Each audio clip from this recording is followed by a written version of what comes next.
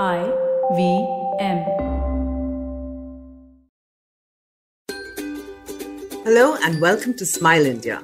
I'm your host Shifa Maitra, and today I have some delightful gems from across the country. Let's begin with an incident that happened in a small town of Jharkhand and proves that dreams do come true if you keep the faith. 11-year-old Tulsi Kumar is a bright kid who loves school and studying. Once the pandemic struck, she was okay at home till online classes began. Some of her classmates got smartphones, but her family couldn't afford one. She knew her father couldn't indulge her this time, and nothing else mattered to her. So, when mangoes were in season, she requested her mother to get some so that she could try and sell them and fund her own phone. Her mother agreed. Tulsi went to work diligently every day.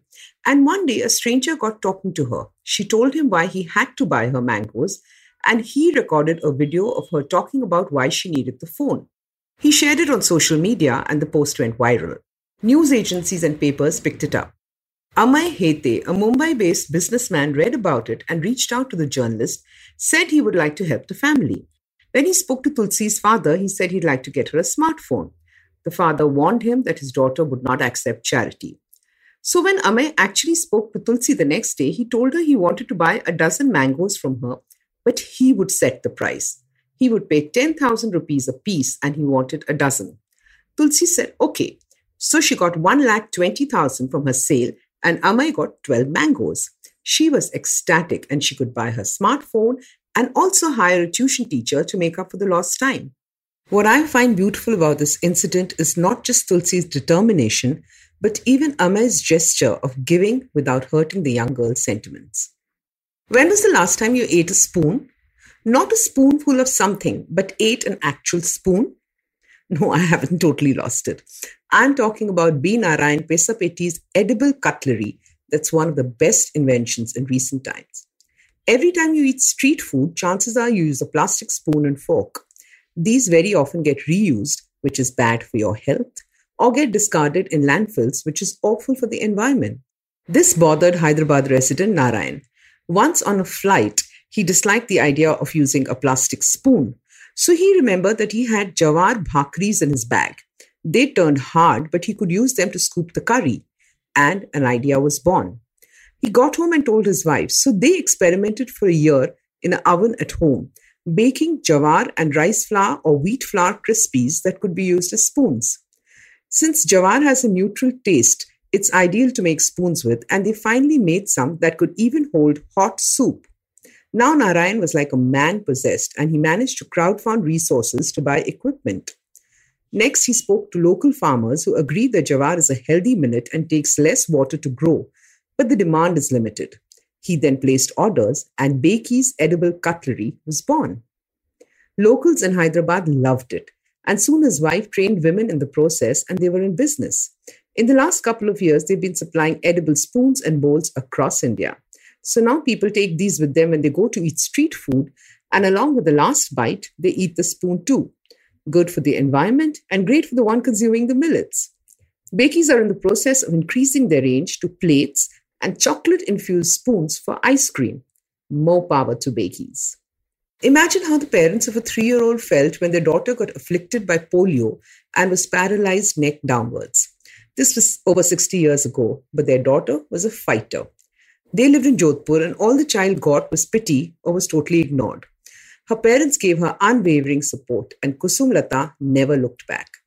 She couldn't go to school, but when a tutor came home for her brother, she picked the alphabet by listening at the age of 11. She loved studying, and with her father's encouragement, she was ready for her class 10 exams by the age of 15.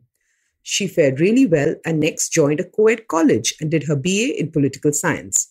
She made friends, and her fun personality really helped. She went on to do her MA and won a gold medal. This was followed up with a law degree and then a PhD in political science. Dr. Kusumlata Bhandari became a professor and the head of the political science department at Jai Narayan Vyas University. All through, she kept helping people who were in a situation like her. She ensured fee waiver for them at Jodhpur University. She was instrumental in pushing for male ballot for the disabled. Next, she began Pragya Niketan, a home for blind and specially able people. Here, they get free stay and food along with love and laughter. Post-retirement, Kusumlata also lives here And at 66, she has a full day with helping students get jobs, gardening, and even creating clothes on her motor-driven sewing machine. She truly lives life to the hilt.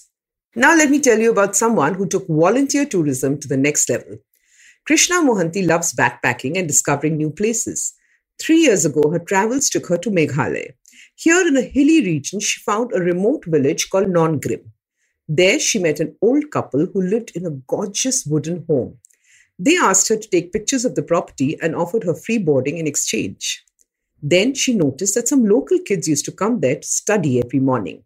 The couple were doing what they could, and the students could read and write in Khasi, their local language, and some of them knew a bit of English. Krishna felt like she could do a lot to help. She realized that they needed teachers, a toilet block, books, and charts. The locals scoffed at her and said, "Listen, you're a tourist. Thanks for your suggestions." She went back to Bangalore and shared some pictures online. Next, she began a crowdfunding project and soon had money coming in and books. The next year, she went back and lived with the locals like they did, walked up a hill to fetch water, ate what they ate, and soon the school began taking shape. A library was set up, charts were put up, professional teachers came in and gave age-appropriate lessons. By then, Krishna had exhausted her funds and was back to the city. She does plan to raise funds again and go back to the school, build the toilet blocks, and give some children a better chance at progress. I think that's amazing. That's it for today, and I'll be back next week with more delightful news from India.